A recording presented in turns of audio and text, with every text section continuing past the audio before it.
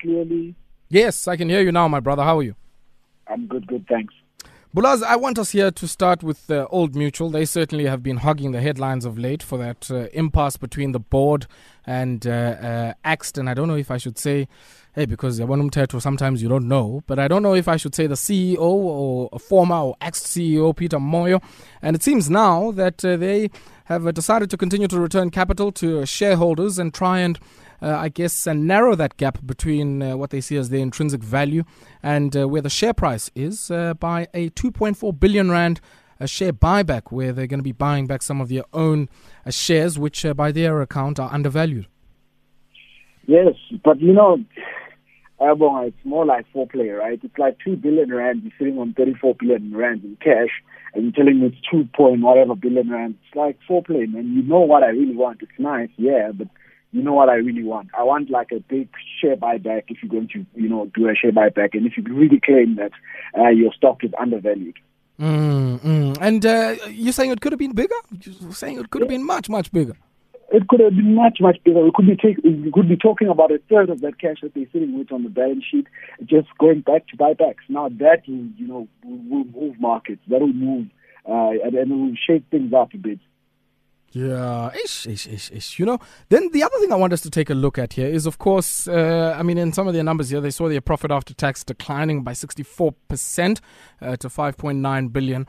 And this after, of course, they included the consolidated profits of Nedbank and Quilter, which were unbundled in 2018. But let's maybe talk just briefly here about the state of things there. We saw an erosion of value there during the course of this particular debacle between Peter Moyo and the board. Are we set to see the same? And if so, I guess, does this kind of sort of capital structure move, justify the kind of environment that this particular company is? Is it the best time to be doing this? Since the departure of the fight between the board and Peter Moyo started, the shares are down, about close to 20%. But to be fair, the market has been going in that very same direction. So you're not sure whether it's just, market at play here, or it's, a combination of both, or it's just purely this Peter Moyo discount that we're seeing here. But of course, we've seen a couple of corporate fights, individuals versus, the system, and they usually don't end so well. So I think it would be better if you just took the money and left, instead of taking, shareholder value with him, unfortunately. Would you not want to... kind of unfair for the shareholders, right? Would you not want to clear your name? Right, if you were Peter Moyo, at this point, would you not want to clear your name? No, so what it has done, though, it has caused collateral damage to himself, because now, connected people who are connected to the board of Old Mutual are hurting him where it hurts. They're hitting him where it hurts because he's losing business from them. You saw the IDC wants to pull out their money. They're also placing a suit against him. So there's a lot of things going on there. There's lots of moving parts, and that's just like being a businessman, I guess. If you're a true businessman, like I said, he should have just taken the package and left, because now he's just closing his own doors on his way out. Interesting one here. But, when we look, I guess, at the sort of new entity here, and I say new relatively since sort of the last 18 months or so, when you look at this Old Mutual, aside from the Moyo scandal, and even if we put aside this 2.4 billion rand buyback, competitively, where would you place them in the marketplace?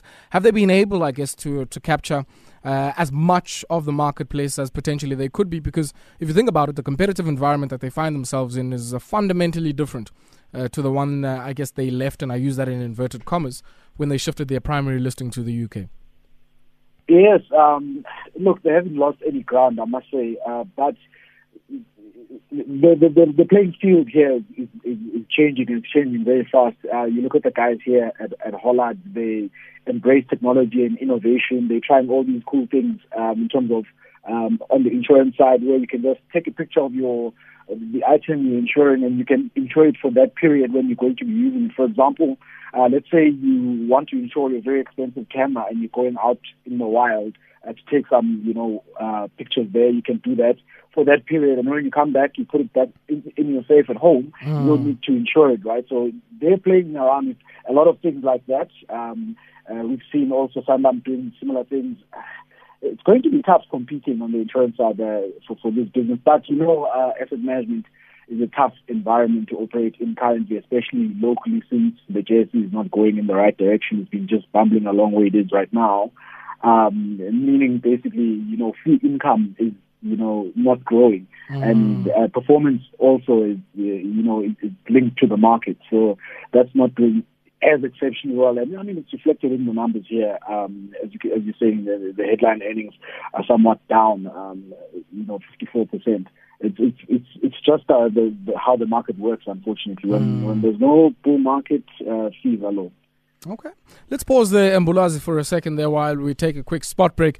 And when we come back, I want us to take a look at those shareholders there, Basa Multi-Choice, who have decided, when it comes to the remuneration and pay policy at their AGM. And we'll try and find out, of course, on what basis they rejected the group's executive pay at the AGM. And we'll also take a look at RCL Foods, who are complaining that sugar imports and, of course, the imports of chicken are hurting their business. They've shaved off 1 billion rand in profits to the year ending June. That's our business wrap. We're going to continue on the other side of this brief break. The Department of Basic Education, in partnership with the SABC Education, are celebrating literacy this month by hosting the annual National Spelling Bee competition on the 21st of September 2019. The National Spelling Bee is aimed at improving learners' performance in languages, especially English, and this year 27 spellers from grade 4 to 6 across the 9 provinces will battle it out to be a top 2019 national speller in this competition. SABC Education, enriching minds, enriching lives. 9 minutes it is before 8 p.m. and we are in our business wrap here on Metro FM Talk and taking a look at the big news that certainly had tongues wagging in the world of business. And I'm joined by portfolio manager and analyst at Vestact Asset Management, and that is Bright Khumalo. Now, Mbulazi, I want us to take a look just briefly now at RCL Foods. They're the guys who own Rainbow Chicken, Salati Sugar, and many other brands that we interact with every single day. Now, they've had to shave off 1 billion rand in profits in the year ending June 30, 2019, and they've also had to impair on the back of some massive losses there on their sugar business. Yes, you say 1 billion rand as if, it's a small amount. Bulaz. With guys like this, man, they often say, 1 billion just in retained earnings or whatever, Yeah, look, it's unfortunate that they're going that direction there in terms of, their earnings, which is the wrong direction. The big problem here is two things, like you said. They operate in commodities, of which are not being favored currently. Soft commodities, that is. Number one, it's chickens, and the other one is sugar. And the problem with the chicken part is that you've got a lot of, Portuguese chicken coming into South Africa, Mexican chicken, Brazilian chicken as well. And these guys can compete because they've got an excess of these chickens, so they can compete and sell them at a very low price. The problem is the local guys just can't compete, man, because they can't sell their chicken at those prices because our labor situation in South Africa is very tense. And it's very hard to compromise on labor, in terms of lowering your costs so you can be competitive, as we have very strong unions here in South Africa, which sometimes could be, counter to doing business. But Mbulaz, is that the only reason? As it is here in this case. Mbulaz, is that the only reason? Chicken. Is that the only reason? And the reason why I ask you this is, if you look at RCL Foods, it's one of those things that are called sort of a vertically integrated business. I mean, they own the feed that the chickens eat. They sort of own, I guess, the operations downstream, be it in distribution and in logistics, and even in merchandising in some of the stores. So many of our listeners would have seen people wearing sort of Vector Logistics jerseys. That's the same company in the same stable. And one would think that in that kind of context, where in essence you're sort of playing in the entire value chain, one of the drags to you would not potentially only just be imports and the labor costs, as you mentioned, but even, I guess, the lack of competition that we see in the sector that potentially could be driving costs down. Yeah, look, you could own the entire value chain, like you're saying, but if there's no value created in that value chain because of lumps in the system, which is one of them, like I said, is labor. It's going to be very expensive for the final product for you to sell it. Especially if you can't even move the kind of volume you need to move in order to be profitable, because the volumes are being moved by some company somewhere sitting in Brazil. It's going to be tough, and it's going to be tough going forward for these guys. And on top of that, I was talking about the sugar business. Sugar taxes hurt them deeply there. They can't control the weather. They can't control many of the inputs. They also can't control the price of sugar. So that's also fixed. That's a problem with these soft commodities and hard commodities, I guess, in terms of price setting there. So the only thing you can really control is costs. Again, we're back in the cost conversation that we just had. Yeah. I was asking someone, this question earlier on today, and I often ask, is an RCL carrying too much? I mean, from a brand's perspective, if you think about, playing in the sugar space, playing in the poultry space, playing in many of the other associated, value chain elements related to those two industries, are you potentially maybe carrying too much as RCL? And is there, I guess, a potential here to maybe unlock some of that value, dispose of some of the assets? I mean, we saw Tiger Brands doing the same a few years ago, and similarly, where the spin-off of Astral Foods was the same kind of thing. I don't usually make predictions, right? But my prediction, I think it might not be, like what you're suggesting, which is unbundling some of the assets to see some value. There might be, you get an injection from the mother company, which is Remgro. So they might get an injection of that spread business that they got from Unilever, potentially other assets as well, and that will increase the Remgro's stake in this business, which would make sense, right? I put in assets and I get more shares back, and maybe delist this company altogether and let them compete nicely without having to worry about all the problems that a listed company runs, which could be fair for the shareholders, I guess, if they're going to get Remgro stock, which is a much bigger and more diversified company. No, definitely. Now, I guess let's shift our attention briefly here, Mbulazi, and take a look at what happened at that AGM there of MultiChoice on Thursday. And it seems, I guess I wouldn't call it a shareholder mutiny there, but a rejection there, and a strong one at that, of the pay policy of many of the executives here, especially their long-term incentives. Yeah, these votes are non-binding. Which means basically they'll carry on as they see fit with their new, remuneration policy that no one likes, even though shareholders, like you said, voted against it. The shareholders we're referring to here, some of the big ones that are there is like the PIC, Ellen Gray, Prudential, which I know Prudential can be quite active in terms of, voting, and Old Mutual also holds stocks in this company. But, the significant problem when it comes to pay is that you have, I don't know how to put this, but executives, that are want to take a significant part of the upside, okay, and not have skin in the game, meaning the downside is to the shareholders, so they don't have any downside. So they use these entities or these companies that they work for as basically pay machines. Like you just touch a button and a lot of money comes out.